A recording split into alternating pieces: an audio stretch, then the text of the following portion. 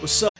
All right, guys, if you missed out on Freight Fest 2023, I feel for you. I know you're punching air. However, Freight Fest 2024 is going to come sooner than you think. Right now, go to www.freightfest.com.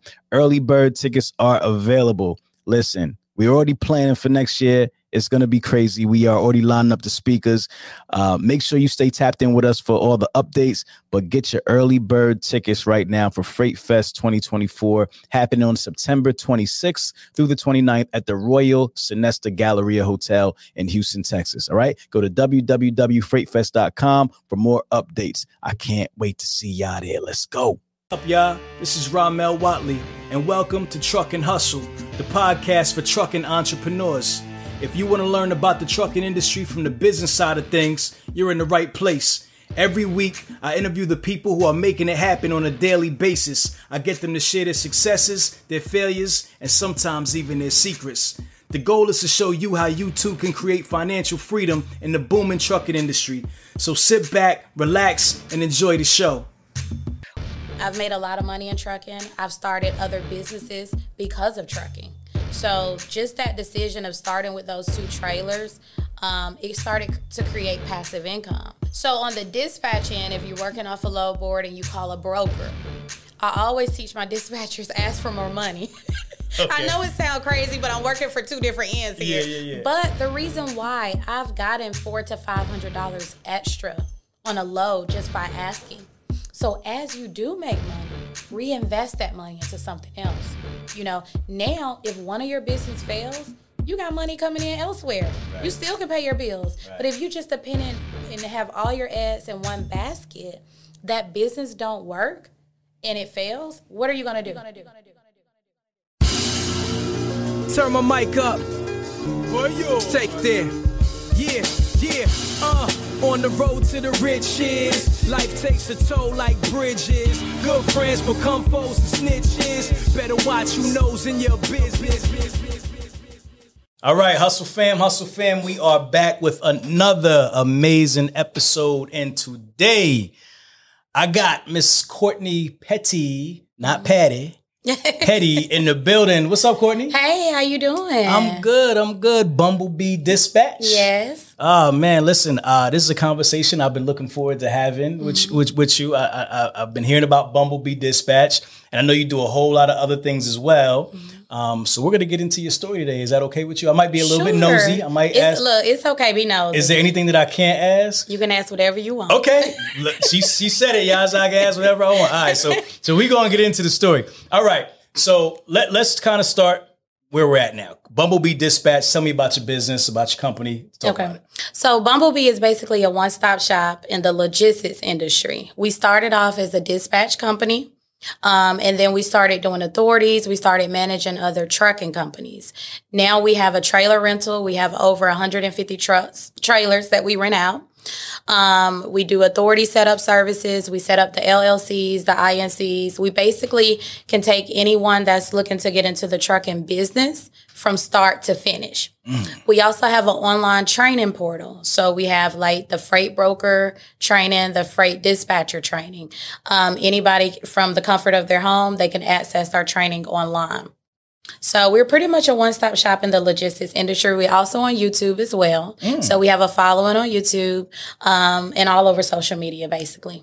And here I thought you only did dispatch. And look at that. Oh, you do so much. I'm just playing. I knew you did more than that. All right. So we're going to get into the story of how you got into this crazy world of transportation. Okay. Let's talk about it. Where are you from? Let's talk about your backstory a little bit. Okay. So I'm born and raised in Atlanta. I'm a Georgia peach. Hey. I got started into trucking actually via my older brother. Okay. So my older brother is 12 years older than me, but he's always been in the trucking industry.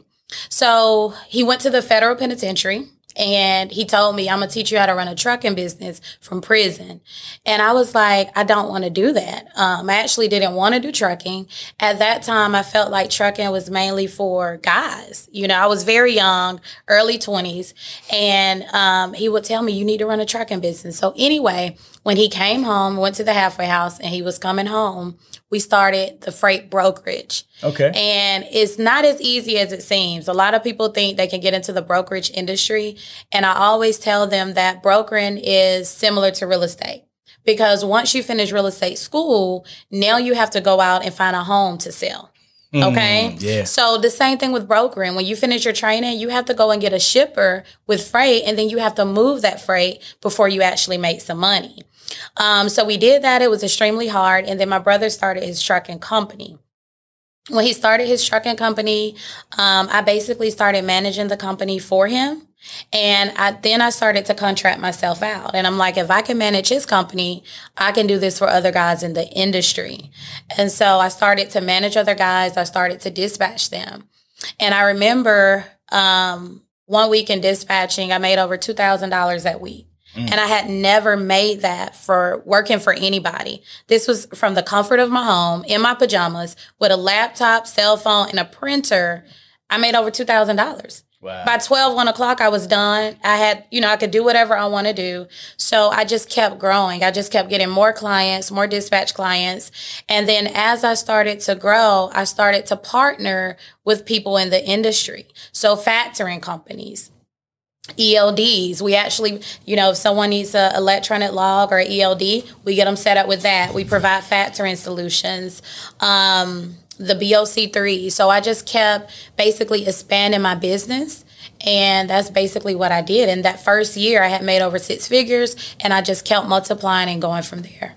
First year, you made over 6 figures. All right, so let's slow down a little bit. Okay. All right, because you just went through a whole lot. All right, we're going to start from the beginning. Your brother he had a truck already, or he had a dream of just getting into trucking? So my brother always been in trucking. Okay. So ever since I was younger, he was in the trucking industry. Gotcha. And then he got caught up. He went to prison. Yes. But he was telling you about the industry from prison. He said he's going to teach you how to run a business while he's in prison. Correct. Now, he had a business, like an actual business at this time? He had a trucking business before he got incarcerated. Okay. And so how big was that business? I don't think it was that big. Maybe 2 trucks. Okay. It wasn't really small business. Small business. All right. And he tells you that you can run it for him.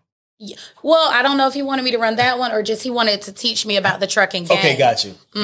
Okay. So he encourages you to get into trucking, and the first thing you do is you actually help him run his business, correct? When he comes home. When he comes home. Yes. All right. So you're running this small business with 2 trucks, 2 or so trucks, right? All right, cool. So tell me a little bit about that. What type of business was it? What type of freight were you guys running? Because I'm trying to get the whole picture to understand how you were able to start from there to build out this elaborate operation you have now. Okay. So what was that business doing? So first, let me go back a little bit. We started with freight brokering. Freight brokering. So when he got out, my mother put up the money and the funds to get the brokerage started. Okay. And I was the one doing everything. He put everything in my lap, basically. Like, I need you to do this. He's very militant. Okay. So he would call me at 5 o'clock in the morning, wake up, I need you to call shippers. People call me a boss, but he's way bossier than me. Right. So we started with that, but it wasn't easy. And so then he was able to get resources to get his trucking company started. Okay. And so as he started that first that first tractor, it was just him. Okay. Then he went to hire a driver, and then I started managing his drivers for him. Okay. Basically. Got you. So you guys were actually like a bonded brokerage and all that. You had an official brokerage company. Correct. So what happened with that company? With that brokerage, it was just hard. I mean, it took me months to actually broker a load. I did get back into brokering after I learned a little bit more about trucking. And that's why I tell people knowledge is power, but it's the applied knowledge. So I needed to learn more about trucking because I was kind of green to it. My brother was just throwing everything, putting everything on my lap, and it was a lot for me to handle. So once his trucking company started and I started to dispatch the freight, I saw the other end of it. So from the broker's perspective, now I have the trucking perspective. And then I put those two together, and then I started a freight brokerage. And then from there, I got more into teaching other people how to open up, how to start a freight brokerage. Because when I got started, it wasn't any information on YouTube. Right. So basically, I just had this brother that had to teach me everything, but I didn't really have resources to go to get help or find out, what I could do if I had any answers or anything. Gotcha. So that's when I started the YouTube, and our YouTube kind of started more of the freight brokering for people that are looking to get into the industry and they didn't have the resources basically. Okay. So you start the trucking company and you start helping them run that company after the brokerage, right? After the brokerage, that's correct. So what is that trucking? And what year are we in? Where are we at now? Let's see. This was probably 2013, 2014. Okay. Somewhere around so there. about 7 years ago. Yes. All right. What's the company? What's your niche? What are you guys running? He does dry van, power only, and flatbeds. Okay. And that's more of his company. So Bumblebee is what I started doing on my own. It was an offshoot of basically that. Correct. You were helping them with that company and you started Bumblebee. Yeah, and I started helping other guys with their companies, basically. Got you. You started dispatching for other people. Correct. Okay. So what was like your niche with dispatching? Like what type of freight were you dispatching? We pretty much power only, flatbeds, stepdads, dry vans, reefers. Okay. That's kind of what I stay with.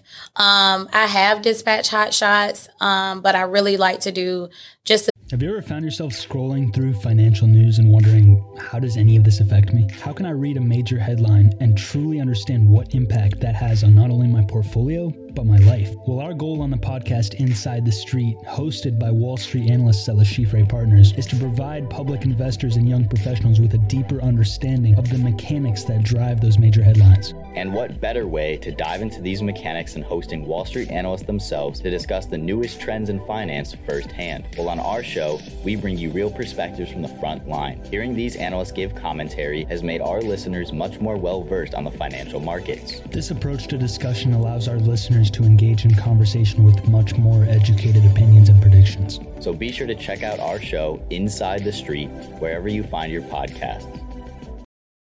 the semi-trucks, dry vans, reefers, flatbeds, stepdads, and power onlys. Okay. And then earlier you said in your first week, your first month, you did how much? The first week. First week. Yes. I think I only had like 3 or 4 carriers. I don't really remember. Okay. But I remember making $2,000 that week. Okay. Now, prior to trucking, I used to work for Clayton County Police Department. Okay. What happened was my daughter's father was in the military and he passed away at 28. He had a heart attack. Okay. So that prompted me. I used to work a lot, 12-hour shifts. And I'm like, God, I don't know what I'm going to do, but I stepped out on faith. So this was kind of in the time where my brother was coming home from prison. Right. And I just stepped out on faith. I quit my job. I really didn't know that, I was going to go in the trucking field at that time. Right. But I wanted to be there with my child. So that kind of prompted me to kind of push towards trucking because remember, at first when he kept telling me about trucking, I didn't want to do trucking. Right. I'm like, I don't want to do that. Right. But it made sense because you could be home. It would fit your lifestyle or the lifestyle you were trying to live. Correct. Okay. Mm-hmm. So how did you get your first carriers when you started your dispatch company? Craigslist. Okay. Yes. Tell me about that. Basically, I love Craigslist. Craigslist has made me a lot of money over the years. Okay. But basically, I just ran an ad on Craigslist, and then I had carriers to start calling me. Okay. From there, What that ad look like? Basically, owner-operators with own authority. Dispatch services. I think I was charging 10% at the time. Okay. And probably my phone number, something like that, my website, and they would call. Okay. And the calls just started coming in. You got a large influx of calls or a couple calls? I got a lot. Okay. Maybe about 20 or 30 calls in the first few days. So, really? Yeah. Okay, but you didn't end up actually closing all those carriers, right? No. So what happened with the you couldn't manage them all? Well, some people will call you just like now. Just I get a a call. lot of phone calls, Right. and they may say, "I want to do this, I want to do that," and they may circle back around. They don't Okay. really make that move. So I would say out of the 20, maybe I started with 4 or 5, Okay, and I just kept building from there. got you. So this is interesting because this is just people ask all the time, and this is one of the frequently asked questions. So what did you say to those carriers being kind of new, a new dispatcher, a new dispatch company? What was your pitch? We have a lot of freight. When are you ready? Right. Was it the truth? It was. It was the truth. Yeah, we have a lot of freight. Yeah. Okay. So where were you getting all the freight from? The low boards. Okay. Really, you Okay. know, so your dad, and then I built relationship with brokers as well throughout the years. So a lot of times I can call the brokers. We have that rapport. We have that relationship. They would just give me the freight. If they know I can handle it, they would give it to me. Got you. Okay. So you start dispatch, you said, for about 4 different carriers? Yeah, roughly about 4. About 4. And this is within the first couple months or so. And then how big do you grow that? Really big. So from there, I started dispatching them. What happened is we started to get carriers that had power onlys, right? So with power only freight, let's just say we were looking at a load board here in Atlanta. If you have a dry van or you have a trailer, there may be over 500 to 600 loads available. If it's a power only, that's going to narrow down maybe to 30. Okay, so you could get freight, but it's harder because now when you have this new carrier, you got to look at their authority. How long has your authority been active? If it's under 30 days or 90 days, now some of the brokers may not even utilize them. So what I basically did from there, I'm like, okay, if these carriers can't get trailers, I'm going to go out and get trailers and rent it to them. It's going to make my job easier. So what I did, I actually went to the bank, got a loan, and said, my credit's good. Let's see what happens. And got a loan, got 2 trailers. At that time, I was doing about $600 a month per trailer, which was $1,200. I started with 2. My note to the bank was only $400. So I was making an $800 profit. And on top of that, I was dispatching them. Wow. So I kept redoing that same process again. I was buying all of my trailers from Warner. And I just kept flipping it. How much did the trailers, first, like initial trailers, cost you? About $10,000 per trailer. About $10,000. Okay, so you see this opportunity where there's all these power only trucks out there, opportunities, they have no trailers. So you say, let me go buy some trailers. Correct. Aside from just the fact that you saw the need, like what made you confident to think that would work? Faith. Again, the other side of fear is freedom, right? So in life, a lot of people, what stops them is fear. So remember when I talked about leaving my job from the police department, not knowing what I was going to do. I had a child, a dependent that was dependent on me. It was faith. It was just, hey, I got to do this. So at the end of the day, I felt like I didn't know if it was going to work or not work, to be honest with you, but it worked. And I'm glad it did work. Right. But it was just faith. It was just stepping out on faith. Hey, let's try something new. And I will tell you, that actually changed my life. So trucking has allowed me to elevate in life. I've made a lot of money in trucking. I've started other businesses because of trucking. So just that decision of starting with those 2 trailers, it started to create passive income. Whereas you have a lot of people that get into the real estate industry, right? And they want to, let's say, get houses and rent them out. So from my, I kind of basically did that with trucking and trailers, where I get a trailer for $10,000, but I'm making $600 a month. Whereas if you get a house, let's say $100,000 house, you may only make $600 or $700 a month on your rent, but you gotta still have that mortgage of that $100,000 you gotta pay back. So for me, it made more sense to just get the trailers, rent them out, and just keep repeating that process. Yeah, I love that. And obviously made you more marketable as well, right? Because you probably put this now in your marketing material, like we also have trailers also, Correct. Right? So this grew your dispatch capabilities as well. It grew. Or anything else I did in trucking. Because now, as I added on the trailer rental, then I'm like, okay, what else can I do? Well, people pay for something they don't know or something they don't want to do. So now guys are coming to me, can you set my authority up? Can you help me with this? I also do business consultations. So I just kept expanding basically. How large did you grow the dispatch to? How many carriers? I want to say over 200. Over 200 carriers. How were you managing all those carriers? Were you doing it by yourself or did you have a team? No, I can't do 200 by myself. All right. I was about to say, cut the broadcast. I don't believe her. What's going on? So tell me about building a team. Tell me about that. How that I started off with the freight dispatch training. Okay. So what I would do, because a lot of people would go take trainings for a lot of different companies and they sell them dreams. So I would take my students that actually do my training and I would use them as interns. And then as I get people that want to, get dispatch services, here you go. Give them about 2 to 3 weeks, maybe to dispatch them. Now I'm going to also pay them. So now instead of them doing dispatch and they got to go out here and try to find carriers, you don't need to find carriers. I got the carriers. Learn to dispatch. Now I'm going to also pay you. And so most of the dispatchers, they work from home. Yeah. They live in other states. They work from home. Man, you smart, man. That's Thank you. That's some good stuff. Thank So you train people to dispatch, then you employ them as your dispatchers, and now they're taking care of these large carrier networks. Are you still dispatching 200 trucks, or? Yeah, well, I don't personally do it. The whole operation is over 200 trucks. What's the mix in terms of like the type of trucks that you guys dispatch? You do everything, or what do you specialize in? Again, the semis, so your power onlys, flatbeds, dry vans, reefers, step dads. Every now and then RGNs, that's going to be for like your oversized freight, but mainly just your dry van, flatbed, We don't do hot shots or box trucks because I haven't figured out really with the box trucks how to get that freight. A lot of times they need contracts. Amazon is out there. They can sign up with Amazon too, but we mainly stick with the semi trucks. Okay, got you. All right. So for someone who wants to get into dispatching, right, what will be your advice to them? They're fresh. They're coming into the business. What's the first steps they should take? Gain knowledge.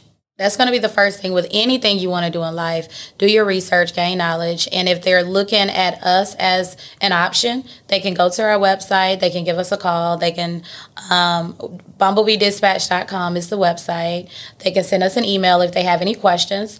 We're on YouTube and we have a lot of helpful information at Bumblebee Dispatch. We talk about dispatch. We talk about brokering, trucking, pretty much anything in logistics. So a lot of times any questions they have, if they go on there, it may answer their questions that they have as well. Got you. Where do you find most people stumble when they get into dispatching?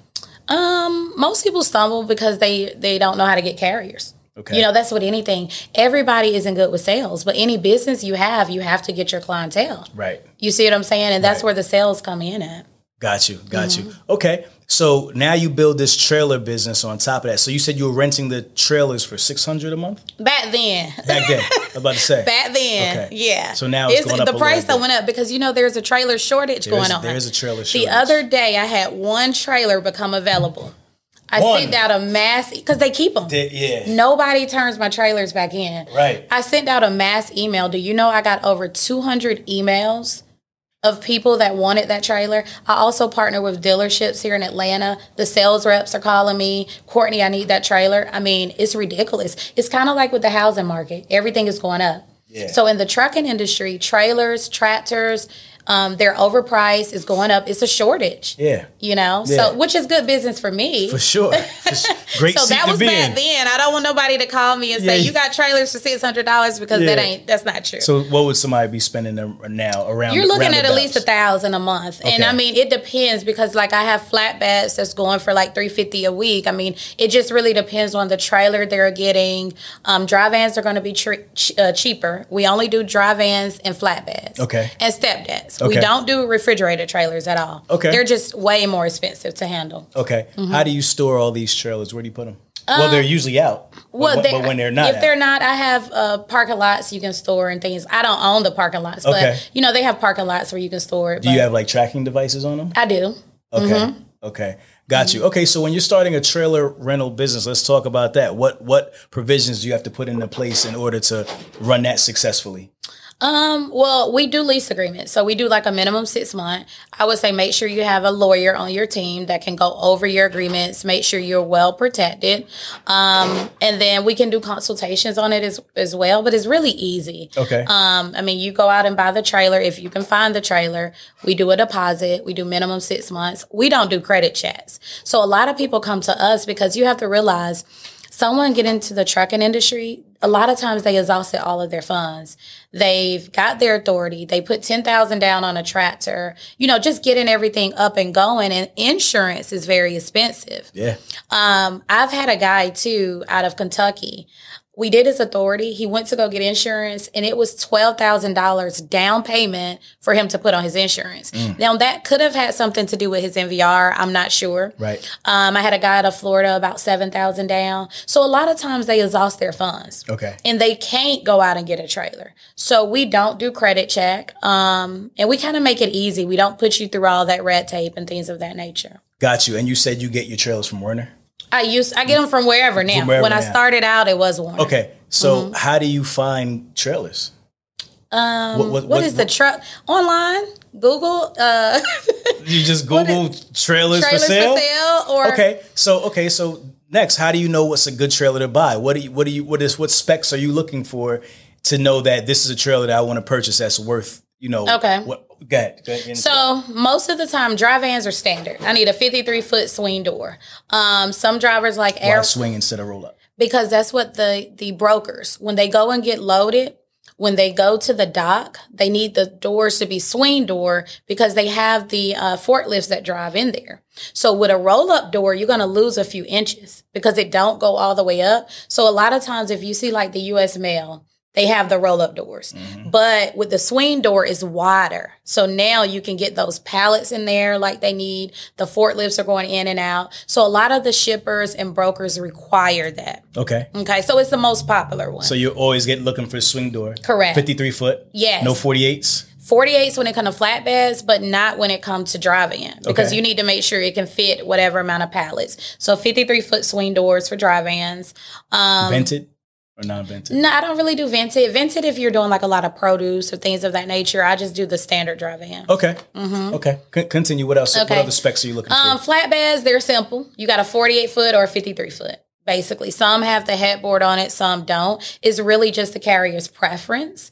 But that's basically it. I don't do refrigerated because with the refrigerated reefers back then, a brand new refrigerated reefer was about $50,000. A used was about $20,000. I'm pretty sure those prices have went up. And then with the refrigerated reefers, you have hours. So you're running that motor, and a reefer has a motor on it. It's kind of like your car. You have to service your car motor. That's something else that have to be serviced. So as me, as far as renting that out, I don't want to do that and someone just tears up the trailer and then it's going to cost more in repairs. Right. So I just stick with dry vans, flatbed, step deck. How do you maintain your trailers? Well, the carriers are responsible for maintenance. We don't charge a mileage. But however, when they bring it back in, we do take it to get a full DOT inspection before we rent it out to someone else. Got you. Have you ever had any horror stories with renting out trailers to people? Oh, several. Tell me about one. Yes. So there was this one guy here in Atlanta, down in Noonan. Okay. Now I'm thinking he mainly had a trucking company, so he wasn't a driver. Okay. He actually rented 3 trailers from me. Few weeks went by, I didn't receive a payment, so I'm trying to figure out what's going on. He returned 2 of my trailers, but the third one, he didn't. So at this time, I had to get a lawyer. I had to take him to court and actually take a warrant out for his arrest, to be honest with you. Oh, wow. And again, any business, you learn from it. So you learn different things of with the lawyer. At that time, I didn't have a lawyer on my team. Now I do. So it's just about growing. You learn from mistakes. But anyway, took a warrant out for his arrest. He didn't want to go to jail. And he had his lawyer contact me to kind of do a settlement. And he did pay me for the trailer. What it was, he had a driver. I don't know what happened between him and the driver, but the driver must have took off with his truck and trailer. And now if anyone has a driver, they have to give us their driver information. I need a photo ID copy of that driver to let the driver know, hey, Bumblebee owns this trailer, not the guy you're running for. Right. Basically. Right. Or we can get in contact with him. Right. Right. Mm-hmm. What business do you love more, the dispatch business or the trailer rental? Well, the trailer rental, everything in trucking is under Bumblebee Dispatch. I love trucking. I mean, trucking is my heart because that's what, again, allowed me to elevate in life. I do have multiple businesses that I own now, but trucking was that foundation of it. Right. Right. So the trailer rental, of course, is easy. Yeah. People just pay weekly. I don't really have to do anything. Yeah. But I just love trucking in general. Right. Mm-hmm. So aside from the trailer rental, you start adding these other businesses, other services to your business. Can you talk about those again? You said ELD, some other ones? Sure. Electronic log device.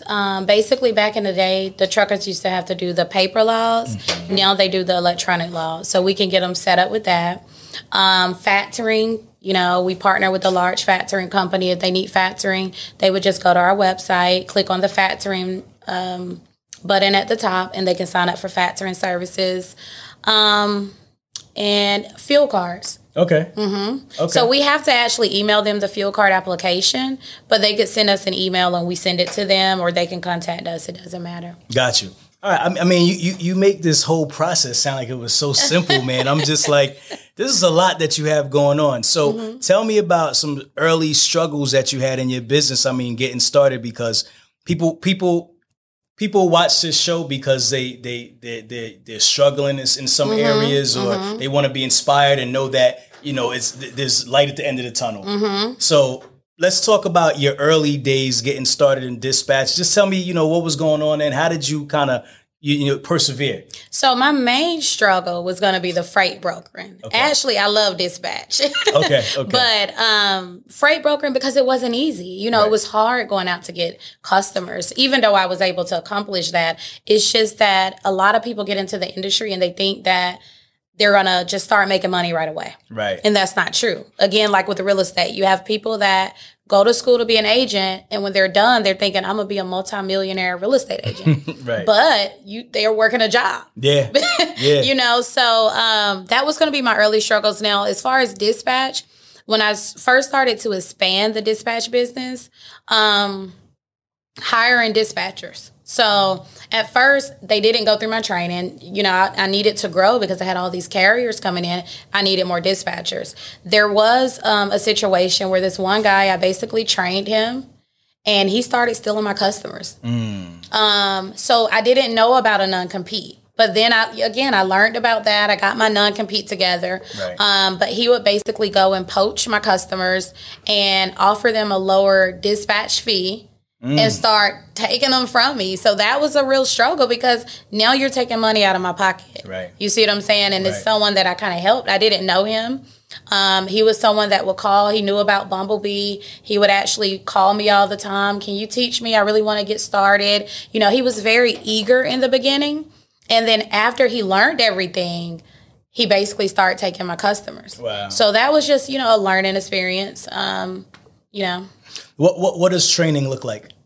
Training, everything is digital. Okay. So everything is online. Okay. And what type of topics? Let's get into the different topics that you would cover in training when you train the dispatcher. So as far as dispatch, we're going to go everything from beginning to end. We take you step by step, setting up your LLC, creating that EIN number, how to find your carriers to dispatch, how to use a load board, setting up your carrier packet. When you get a new customer for dispatch, how you get paid. So we basically take you step by step from dispatching from beginning to end. Same thing with our freight broker training. Everything is step by step.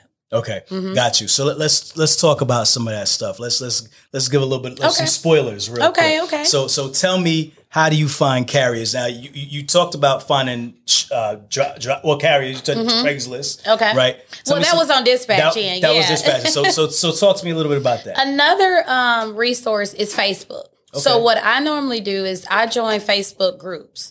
And the power of networking is just amazing.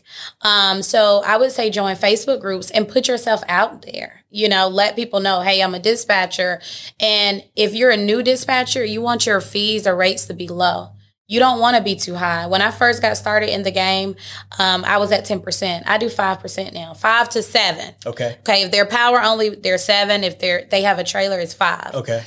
Mainly because I want to be competitive. There are dispatchers charging 10, 12, 14%, but in the beginning, you want to build up your clientele. So I would say make sure you charge a lower rate, and networking. So Facebook, Craigslist, anywhere you can post ads, create an Instagram account, start with the hashtags, just start building up that following so people know that you are a dispatcher and you are available.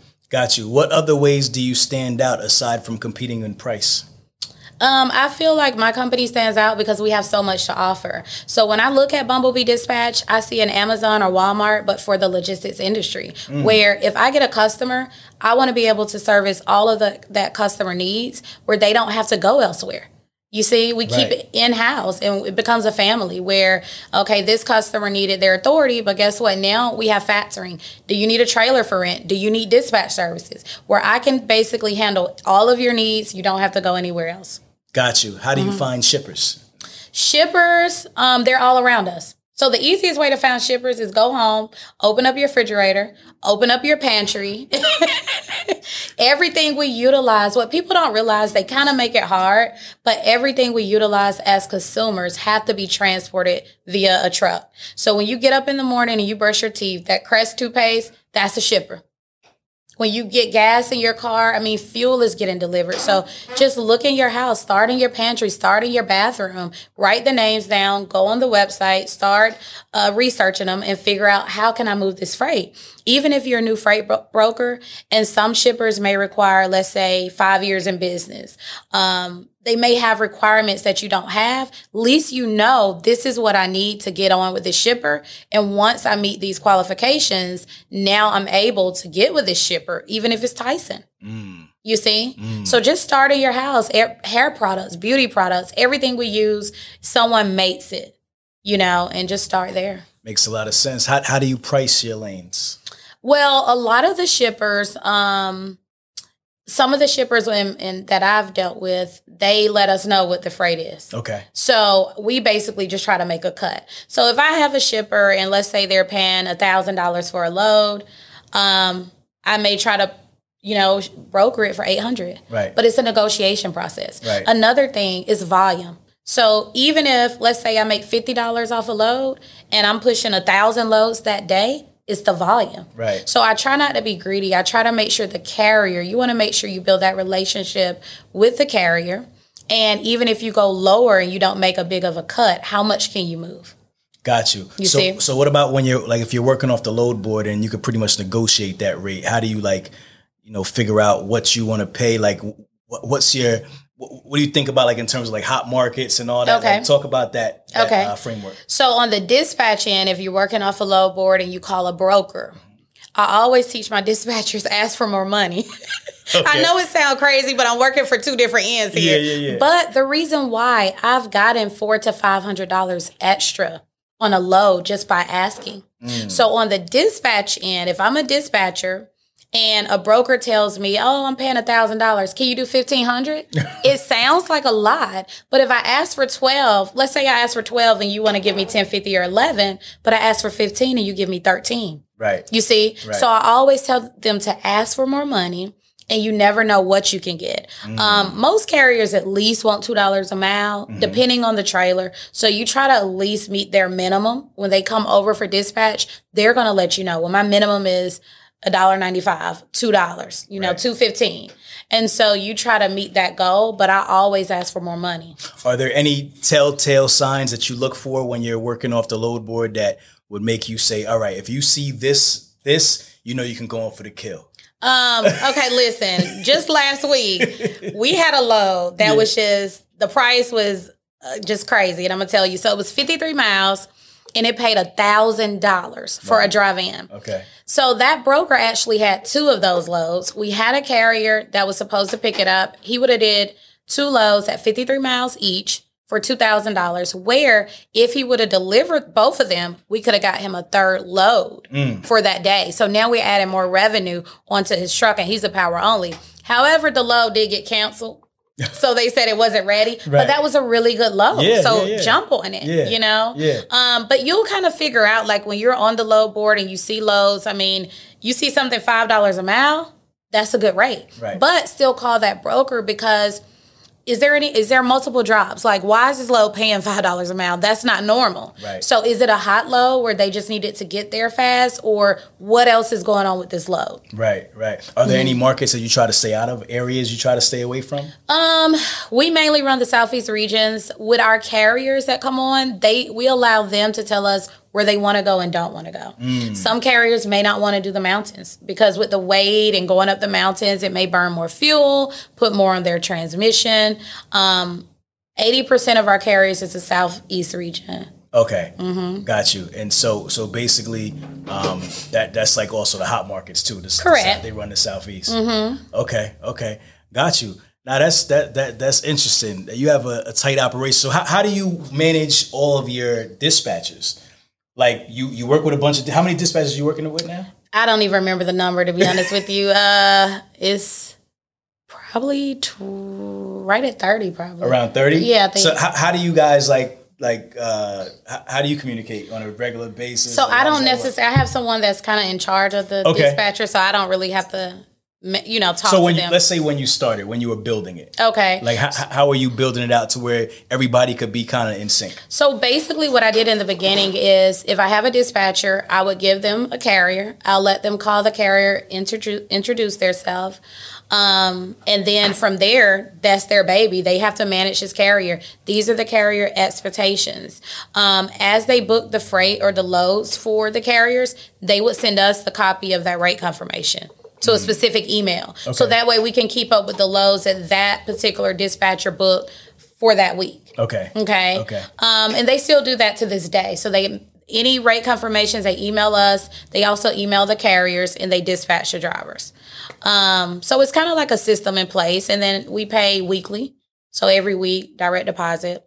Okay. So now with the freight brokering, so you never got back into freight brokerage, right? I did. I started the freight brokerage again. Okay, you did start it again. Yes. Okay. And I was doing very well with it, but it's like my heart was to dispatch. Okay. So I didn't want to have so much because with the brokering, you got your shippers calling, you have people on the load board calling. So what I did is I focused more on training people. And even with the brokerage, I would take in the students and allow them to work under my brokerage. Okay. But I still had the dispatch going on as well. So I had the freight brokerage and the dispatch. My heart was more towards dispatch. Okay. The money was faster. It was easier to get carriers. With the brokering, you had more overhead. Dispatch is no overhead. Right. Because guess what? Everybody has internet. You have a laptop. You have a phone.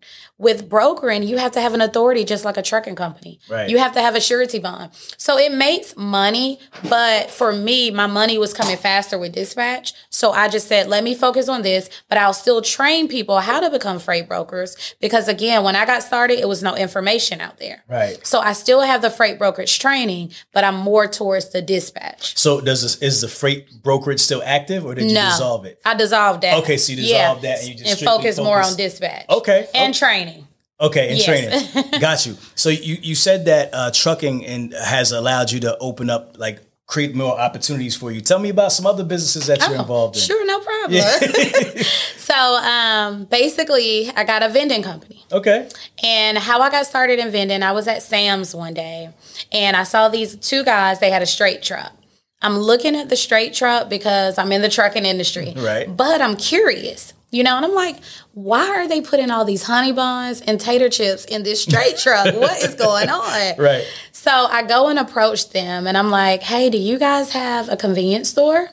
And he said, no, we have vending machines. And I'm like, oh, I never thought about vending machines. Mm-hmm. So from that point, I basically started doing research on vending and vending machines. And since I was already making passive income with the trailers, I'm like, okay, I can start this business for my kids. Right. And show them how to create passive income. So we started with the bubblegum machines. The little 25 cent, the quarter you put in the machine and turn it. Okay. We started there. I had a locator. He would place them for me. Okay. But they didn't really make a lot of money. Right. I mean, I'm like, you have to have a lot of these things. Right. So from there, I wanted to do full-on vending. I wanted the snap machines. I wanted the drink machines. And I just kept, every day I was on YouTube. It was a few people on YouTube I follow, and I would watch their collections. Okay. They would do vending collections. And I'm like, I want me some vending machines. Right. I ran across this company in Florida. They had a sales rep here in Georgia. And basically, that's how I kind of got started into it. My first location was a warehouse here in McDonough, Georgia. And when I got that first location, again, go back to faith and fear. Mm-hmm. They found me a location. They said, Courtney, this location needs 6 machines and it's going to be $40,000. I said, I'm not paying $40,000 for no vending machines. Right. But again, from leaving the police department, from getting trailers, it's always been faith. And that's always elevated me. So I said, you know what? I'm going to do it. I did do my research.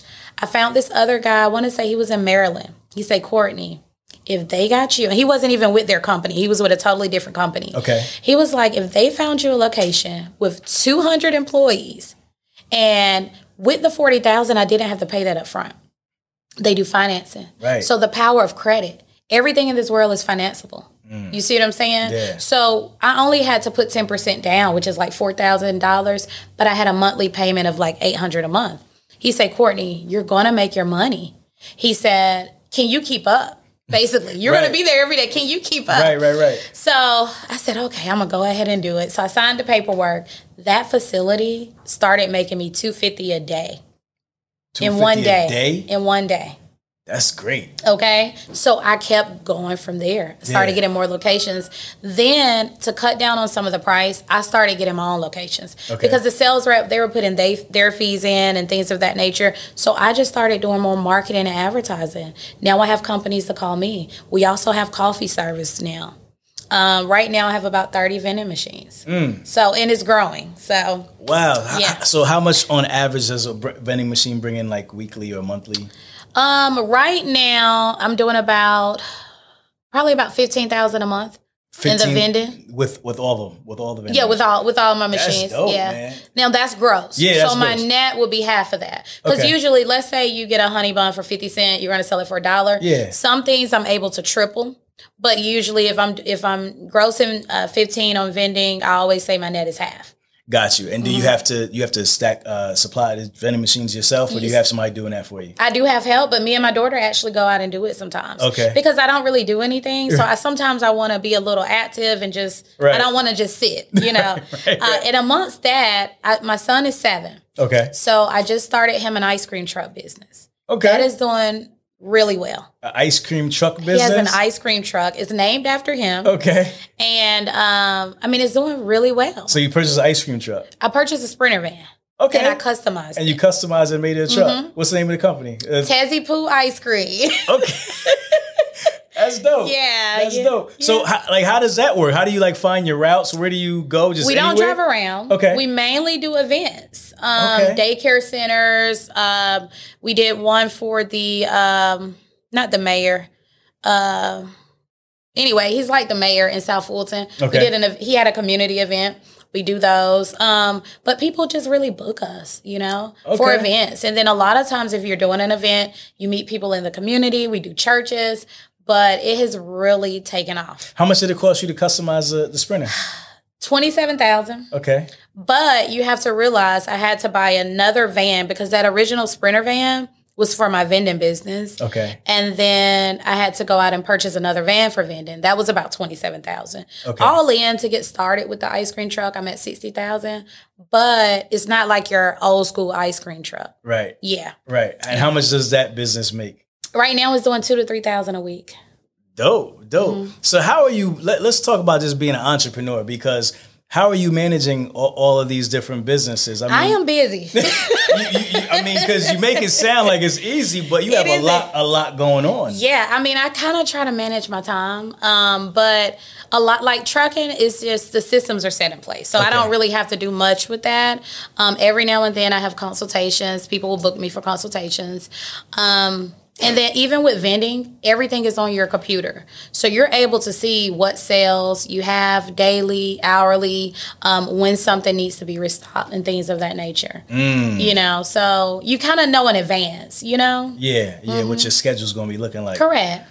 Man, that's crazy, man. It's just so much you have going on. Thank you. I'm baffled. I'm like, man, every time I ask you, like another business. Yeah. Is there anything else that you got going on that you didn't tell us about yet? Not yet. So you got the vending machines. You have the ice cream truck, and you got the dispatch, the trailer rental, and everything else, right? Mm-hmm.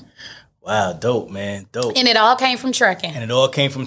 So let me ask you, what's next? What else are you looking into? I have a lot of things next, but I don't really like to speak on things until I manifest it. Okay. So I just circle back around with me soon, and you'll see. Okay. Yeah. You can't give us a little glimpse into what that might be? Maybe some warehousing, maybe some... I'm going to say it's food related. Food related. Okay. Well, matter of fact, I'll speak it into it's a restaurant. It's a restaurant. I'm working on a restaurant. What type of restaurant do you want to It's going to be a coffee and dessert bar. Okay. Mm-hmm. Okay, dope. I love it.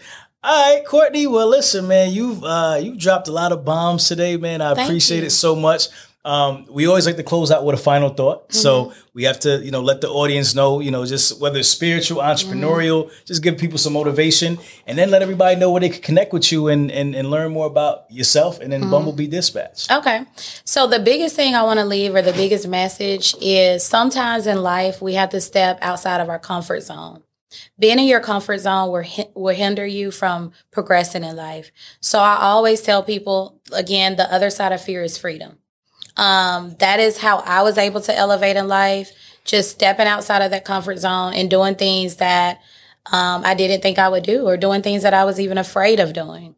And trucking is not always easy, but a lot of times it's the persistent. You know, if you get started in freight brokering, don't give up because you haven't found a shipper in a month. Just be more creative. Figure out what you need to do. What are you doing wrong? And figure out what is it that I can do to get the shipper. You know, if you're doing dispatching and you haven't found a carrier, maybe you should just be more creative. Start networking with people because they're out there. You know, even if you have to physically go to the truck stop, pass out cards, and just market yourself. You can find me on social media, www.bumblebeedispatch.com, Instagram at Bumblebee Dispatch, Facebook Bumblebee Dispatch, and my Instagram at Miss Petty85. There we go. All right, Hustle fam. Man, this was a jewel-packed show. We appreciate it, Courtney. Listen, you know how we do at the end of the show. If you smell something burning, it's only a desire. And Courtney and I, we are out. Mm-hmm. Nice. You're doing your thing, man. Well, thank you. Keep pushing, keep growing, man. Thank you. I appreciate it.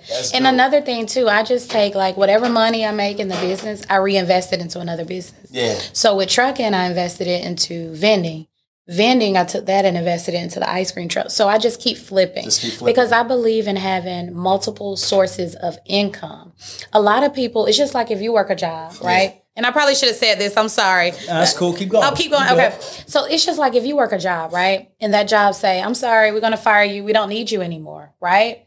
Your paycheck stops. But what happens is your bills don't stop. They're going to keep coming every month. And again, people get complacent. They're just getting up every day, going to their job. They're miserable and they're not trying to find a way out of this rat race, right? So the same thing with owning a business. Just because you own a business, it doesn't mean that it isn't difficult. It doesn't mean you're going to make a lot of money because owning a business, you have a lot of expenses. So as you do make money, reinvest that money into something else.